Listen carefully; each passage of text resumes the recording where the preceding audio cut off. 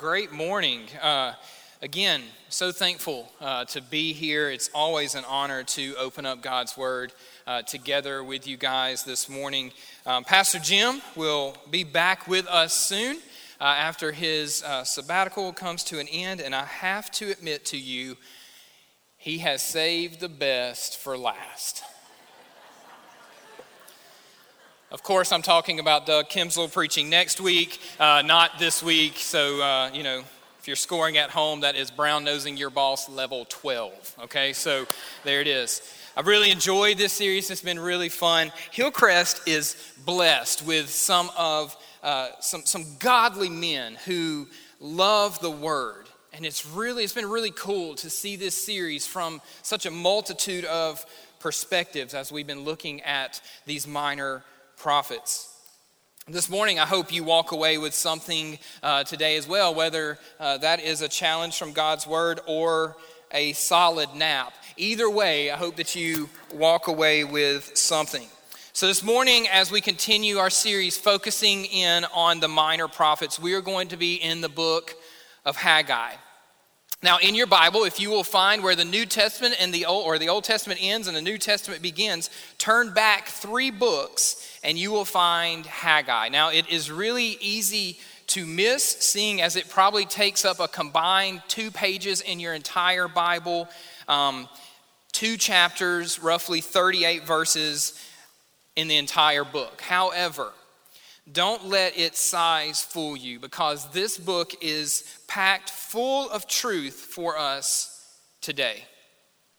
You know, for a lot of us, this week marks a form of a reset button on the year, right? Summer is coming to an end. School starts back up. Schedules are returning back to normal. And although we are a little more than halfway through 2019, it feels kind of like the halfway mark, right? Now, for some of you in here, 2019 has been a great year for you thus far. And so for you, the thought of a reset is really no big deal at all. But for others of you in here, 2019 has been a really hard year thus far. Maybe the hardest year that you have ever faced. And so for you, the thought of a reset is a very welcomed idea.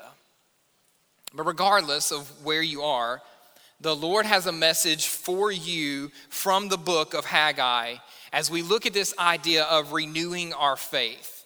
And so what I want you to do is look at your neighbor and go ahead and stare at him in the face. Look at him right now. You know I've got to ask you to do something awkward this morning, so here it is. You need to look at him in the face and you say, hey, wake up and listen to that good-looking bald dude. Okay? Do we do that? Okay, good. So let me bring you up to speed on what's happening in the book of Haggai. God had returned the people of Israel from exile. It had been almost 20 years, and they still had not rebuilt the destroyed temple. According to verse 4 in Haggai, the temple is still lying in ruins, still just in a pile of rubble. Now, the temple was supposed to be the center of their community. It would be the place where they would worship and enjoy God. It was the place where they would teach their kids about God. It was where strangers from other nations could learn about God's love for them. It was in every way the center of their community, and it was the place from which they would organize themselves to take care of the poor and needy in their community. But it's been 20 years and they still have not rebuilt the temple. And so let's explore together why this happened and what we can learn from this. So the Lord gives this message to Haggai to deliver to the governor whose name is Zerubbabel. And so read with me in chapter 1, verses 2 through 10. It says, this is what the Lord of heaven's army says. The people are saying the time has not yet come to rebuild the house of the Lord. But then the Lord sent this message through the prophet Haggai. Why are you living in luxurious houses while my house lies in ruins? This is what the Lord of heaven's army says. Look at what's happening to you. You've planted much, but you harvest little. You eat, but are not satisfied. You drink, but are still thirsty. You put on clothes, but you cannot keep warm. Your wages disappear as though you were putting them in pockets filled with holes. And this is what the Lord of Heaven's army says. Look at what's happening to you. Now go up into the hills and bring down timber and rebuild my house. Then I will take pleasure in it and be honored, says the Lord. You hoped for rich harvest, but they were poor. And when you brought your harvest home, I blew it away. Why? Because my house lies in ruins, says the Lord of Heaven's army, while all of you are busy building your own fine houses. It's because of you that the heavens withhold the dew and the earth produces no crops. So right out of the gate, we can see and learn from the importance of renewed priorities. Renewed priorities. The first statement in this divine message went right to the heart of the problem and exposed the hypocrisy and unbelief of the people. You see, the reason the people had not started rebuilding the temple was because they prioritized themselves and their stuff over the kingdom. Now, there's several problems here, but one thing I want to point out is the blatant inconsistency. You see, they said it wasn't time to build the house of the Lord, but it was time to build their own houses. And according to verse 4, these were not just normal homes. They were luxurious homes. Your version of scripture may say paneled homes. Regardless of the translation, the idea here is that these homes were designed for kings, and they were building them for themselves. And what is even more concerning is their knowledge of what the law stated in Proverbs chapter 3, verses 9 and 10, that says, honor the Lord with your wealth and with the best part of everything you produce. Then he will fill your barns with grain and your vats will overflow with good wine. And as a result of their misplaced priorities, we can see the result right there in verse 6, where it says, you have planted much, but you harvest little. You eat, but you are not satisfied. You drink, but you are still thirsty. And you put on clothes, but cannot keep warm. And your wages disappear as though you were putting them in pockets filled with holes. And you see, the sad thing is that it didn't have to be this way.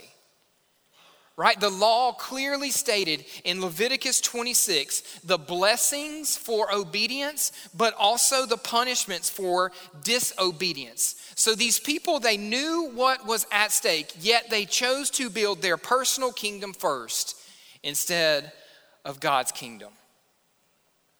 Now, before we roast these people too hard, it's painfully obvious that the nation had its priorities confused, right? We could all agree on that.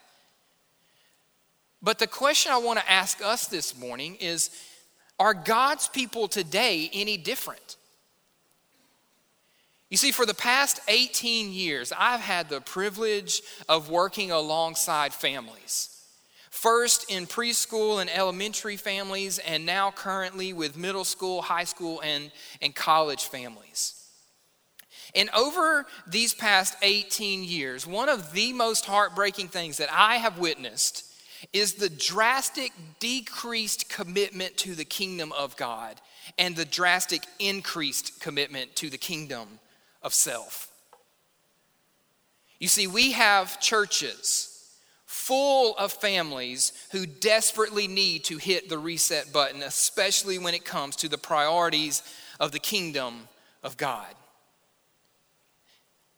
And the consequences are being felt today just like they were in the book of Haggai.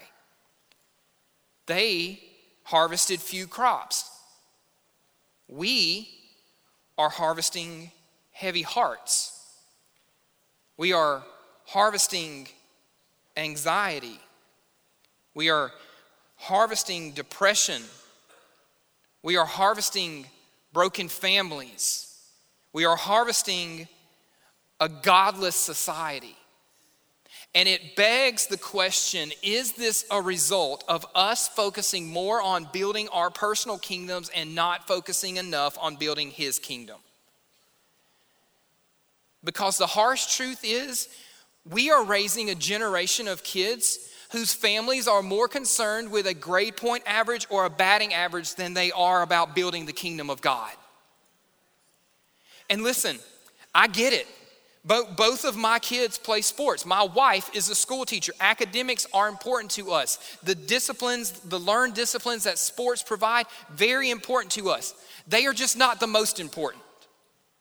Because here's the deal, academics is a good gift, right? Sports, it's a good gift. They are both good gifts. They just make terrible gods. Because here's the deal. One day, my Hollis and my Merrick are going to stand before King Jesus. And at that moment, it will not matter how many points Merrick scored in his basketball game or how many academic scholarships Hollis got. The only thing that will matter is their relationship with Jesus and their passionate pursuit of him. And for a lot of well-meaning Christian families, this priority is out of balance. Or what about money, right? What about money? You know, as a society, we are arguably wealthier than we have ever been and probably stingier with our resources than we have ever been.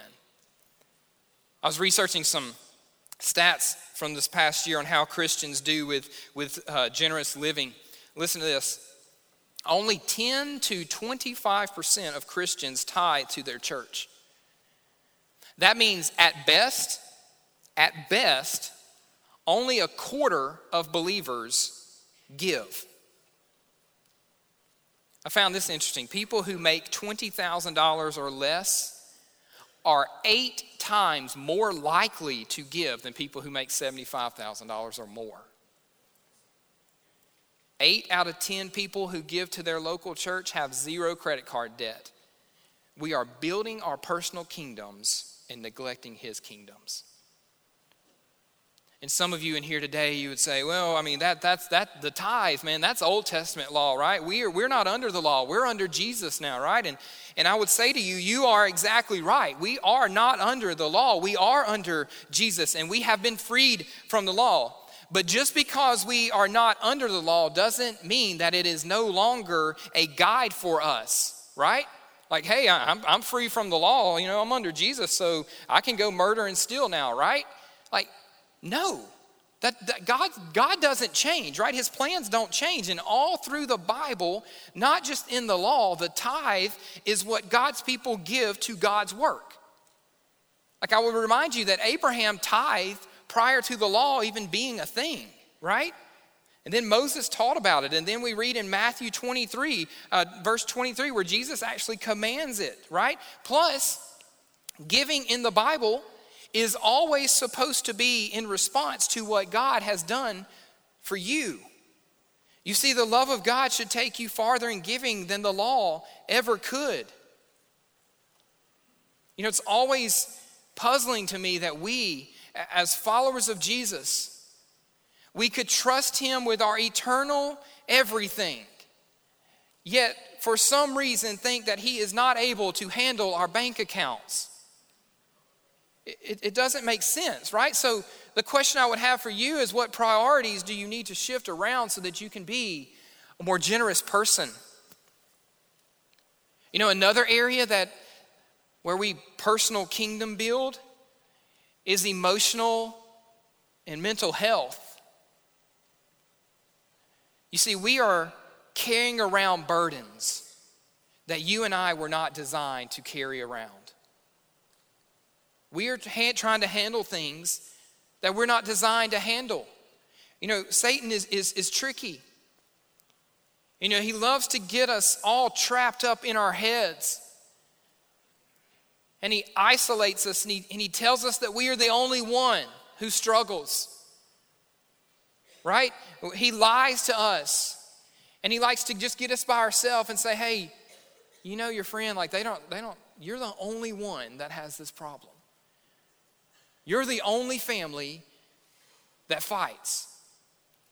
You're the only one who has kids that are acting crazy. You are the only one who's having financial troubles. You.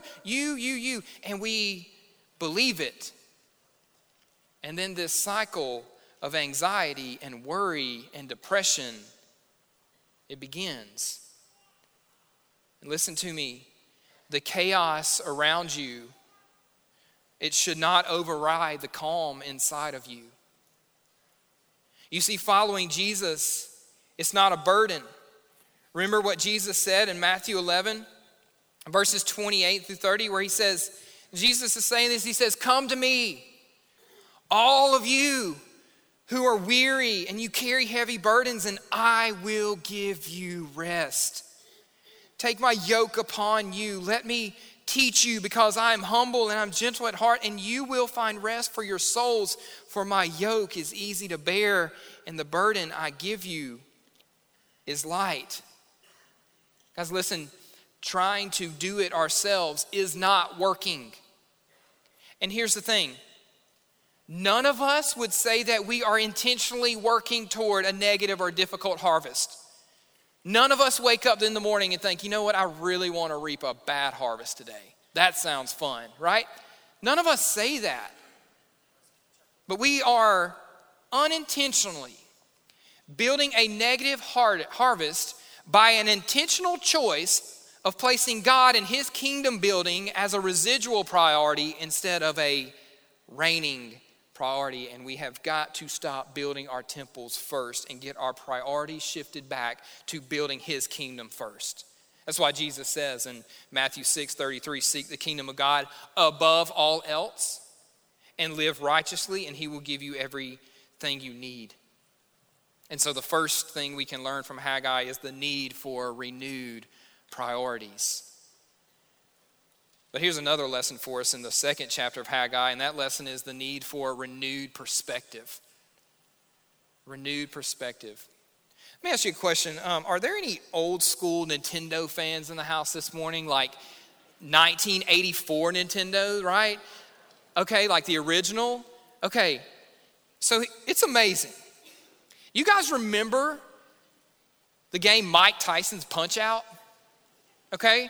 Some of you are like, I have no clue. You need to find that out. Like it's a great game. So I'm a great father, and so my son is now learning how to play Nintendo, right? Okay, these Xboxes and Switches that are great, but I take him back to the originals, right? So he's learning to play Nintendo, and he has started, my oldest son Hollis has started playing Mike Tyson's Punch-Out. Now, if you have ever played Mike Tyson's Punch-Out, you know that it is the first couple of rounds are real easy. You can advance through them, but then you start getting into more difficult boxers. And you have to beat them just without any cheat codes is next to impossible. And so Nintendo, or I guess it was whoever created Punch-Out, they have built in these little secrets when you're fighting these people to know like how to knock them out quickly. For instance, right, when you are fighting Don Flamingo, you dodge his first uppercut, and then you can alternate between left and right jabs, and he can't block them, and you just keep hitting him until you knock him completely out, right? It's a secret pointer in there, right? Or like King Hippo, when you punch King Hippo in the stomach, he falls down, and he's so large he can't get back up, so it's an automatic 10 count, and you win, right? Here's my point. Without knowing these pointers, this game is really difficult to advance past the first few fighters. But one of the things as a dad that I've enjoyed watching is every time Hollis learns one of these little secrets to winning the round, it gives him more and more confidence for the next round that he steps into, right? And in a lot of ways, the book of Haggai is like this, right? Chapter 1 comes out with this haymaker, this uppercut, right? So chapter 2 then starts kind of letting us in on some pointers to encourage us in these reset periods of life. And so the Lord gives another message to Haggai to deliver to Zerubbabel, and we read about it in chapter 2, verses 3 through 9. It says, "Does anyone remember this house, this temple in its former splendor? How in comparison does it look to you now? It must seem like nothing at all. But now the Lord says, be strong, Zerubbabel. Be strong, Joshua, the high priest. Be strong, all you people still left in the land. And now get to work, for I am with you, says the Lord of heaven's army. My spirit remains among you, just as I promised when you came out of Egypt. So do not be afraid, for this is what the Lord of heaven's army says. In just a little while, I will again shake the heavens and the earth and the oceans and the dry land, and I will shake all the nations, and the treasures of all the nations will be brought to this temple. I will fill this place with glory, says the Lord of heaven's army. The silver is mine, and the gold is mine, says the Lord of heaven's army. And the future glory of this temple will be greater than its past glory. And in this place I will bring peace. I, the Lord of heaven's army, have spoken. And so rather than ignore the problem of discouragement that was sure to come when the people contrasted these two temples, the prophet Haggai, he faced the problem head on. Haggai, he did not deny the fact that the new temple wasn't its former splendor, right? But it didn't matter because times may have changed, but the ministry went on. And the important thing was that this was God's work, and they could depend on him to help them finish it. Haggai's commands from God was to be strong and get to work. And notice that he gave this command, be strong, 3 times. Those 2 words, be strong, they were very significant to these people. You see, when the Jews celebrated the Feast of the Tabernacles, they had the book of Deuteronomy read to them. And as a result, they would have heard the record of the 3 times that Moses told Joshua to be strong. No doubt they would have remembered the 3 times that the Lord told Joshua to be strong. And when King David charged Solomon with the task of building the original temple, 3 times he told his son to be strong. Be strong wasn't an empty phrase. It was an important part of their own Jewish history. You see, it's one thing to tell people to be strong and quite something else to give them a solid foundation for those words of encouragement. And Haggai, he finished these commands with a beautiful reminder on how and why they should be strong. In verse 4, when he says, "For I am with you," says the Lord. And friends, as we look at areas of our lives that need a reset, those same words are what we need to hear today. Be strong and get to work. Because here's the deal, we put a lot of pressure on ourselves by comparing what our families do to what other families do. And social media has multiplied this issue astronomically. But may I remind you of what Paul reminded us of in Romans 12, where he says, "Do not be conformed to this world, but be transformed by the renewing of your mind, so that you may prove what the will of God is, that which is good and acceptable and perfect." You may have heard this idea summarized at some point as, be in the world but not of the world.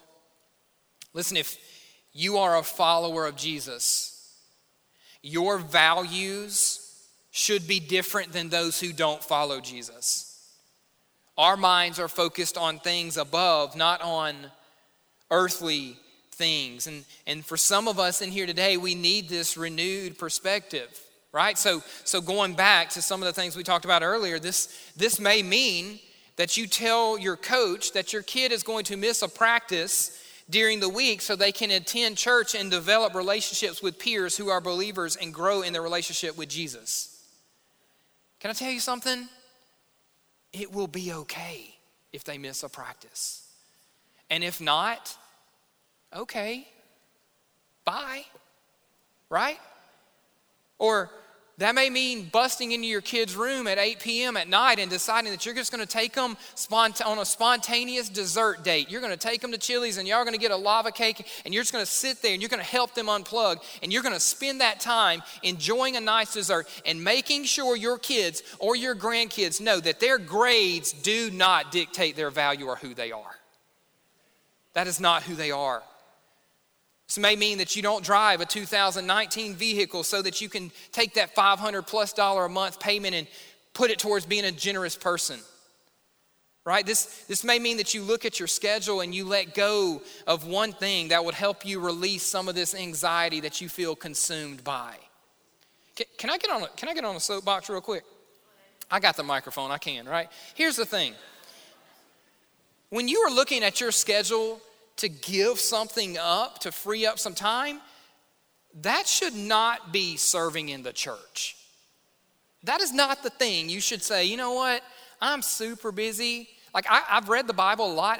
I've not found it yet where Jesus is like, oh, you're so tired. I'm sorry. Listen, why don't you stop serving my church and building the kingdom? That will make it better. Right? Like that's not a thing, right? But my point is this. Our focus should not be this life. It's the next life. But it requires a renewed perspective. And for some, it requires a reset. And for all of us, it requires work. And so may you hear the words of the Lord loud and clear this morning. Be strong and get to work. So thus far, the book of Haggai has challenged us with the need for renewed priorities and a renewed perspective. And the final thing that we can learn this morning through this text is the reminder of a renewed promise. A renewed promise. You know, one individual that could easily be overlooked in the book of Haggai is who we can learn our last lesson from, and it's a guy by the name of Zerubbabel. But who is this guy? Well, we learn in chapter 1 that he's the governor of the province. But if you do a little bit more studying on Zerubbabel, you will quickly uncover that he is the grandson of Jehoiakim, and therefore he is in the royal line of David. In our story today, he's the one who's been receiving these messages from Haggai. So let's read together the last words of encouragement that we find in Haggai and see what we can learn from Zerubbabel and as well as ourselves. Look with me at verses 21. It says, "Tell Zerubbabel, the governor of Judah, that I'm about to shake the heavens and the earth, and I will overthrow royal thrones and destroy the power of foreign kingdoms, and I will overturn their chariots and riders, and the horses will fall and their riders will kill each other. But when this happens, says the Lord of heaven's army, I will honor you, Zerubbabel. I will make you like a signet ring on my finger, says the Lord, for I have chosen you, and I, the Lord of heaven's army, have spoken." There's something really cool in this text. Notice the comparison Zerubbabel receives to a signet ring. Well, what actually is a signet ring? Well, I'm glad you asked. I've got a picture of one. That obviously, this is not a real one, but Google says it is. So if the internet says it, it's got to be true, right? So here's the picture, though, of what a signet ring could look like. Now, during this time, ancient kings used these type of rings to demonstrate authority and honor. Listen to this explanation. A signet contained a symbol unique to a particular king, and they would seal official documents with soft wax impressed with the king's signet, kept on a ring on his finger. Such a seal certified the document as genuine and carrying the full weight of the office of the king. Now, this is super important because years earlier, Zerubbabel's grandfather, Jehoiakim, had lost his throne when he was deported to Babylon. You see, we are told in Jeremiah 22, verse 24, that God had pictured Jehoiakim as a signet ring being removed from God's finger. Now, this was a really big deal because it seemingly broke the promise that Israel's Messiah would come from the Davidic line. But now we're reading here in this text that God calls Zerubbabel the signet ring, but this time it won't be taken off and removed. You see, by stating this, God was reversing the judgment and renewing his promise that the Davidic line would not die out, but one day would give the world a Savior. And this is why you find Zerubbabel's name in the genealogy of Jesus. You see, this message, it must have encouraged Zerubbabel to stay on the job and finish the work that God had given him to do. And likewise, this message should greatly encourage us in our work to do the hard things needed for a reset in our lives. For you see, the Davidic line was fulfilled, and the Savior did come. And his name was Jesus, God's only Son, and God laid our sins on him and punished our sin through him. And it is in Jesus' obedient death that God fulfills and vindicates his righteousness and imputes or credits it to us. And he rose from the grave after 3 days, forever defeating death. And watch this, because of this, we now have access to be God's signet ring. You see, when you give your life to Jesus, the divine exchange occurs, right? Our sin on Christ, his righteousness on us. And at that moment, you have access to his power and his blessing and his favor, and he honors you and empowers you through the Holy Spirit. And church, listen to me, that's great news. That's great news. And it's news that we should never get over. Because listen, I don't know about you, but I am so thankful for a God who gives us truth from the book of Haggai of a people who he loved enough that he would give them another chance to start building his temple instead of their personal homes. And I'm also really thankful that this same God shows us this same grace and allows us to have moments of reset and repentance, especially when we get caught up in building our kingdoms instead of his kingdom. And so, as we close this morning, the question that you have to answer is this: where are you in all of this?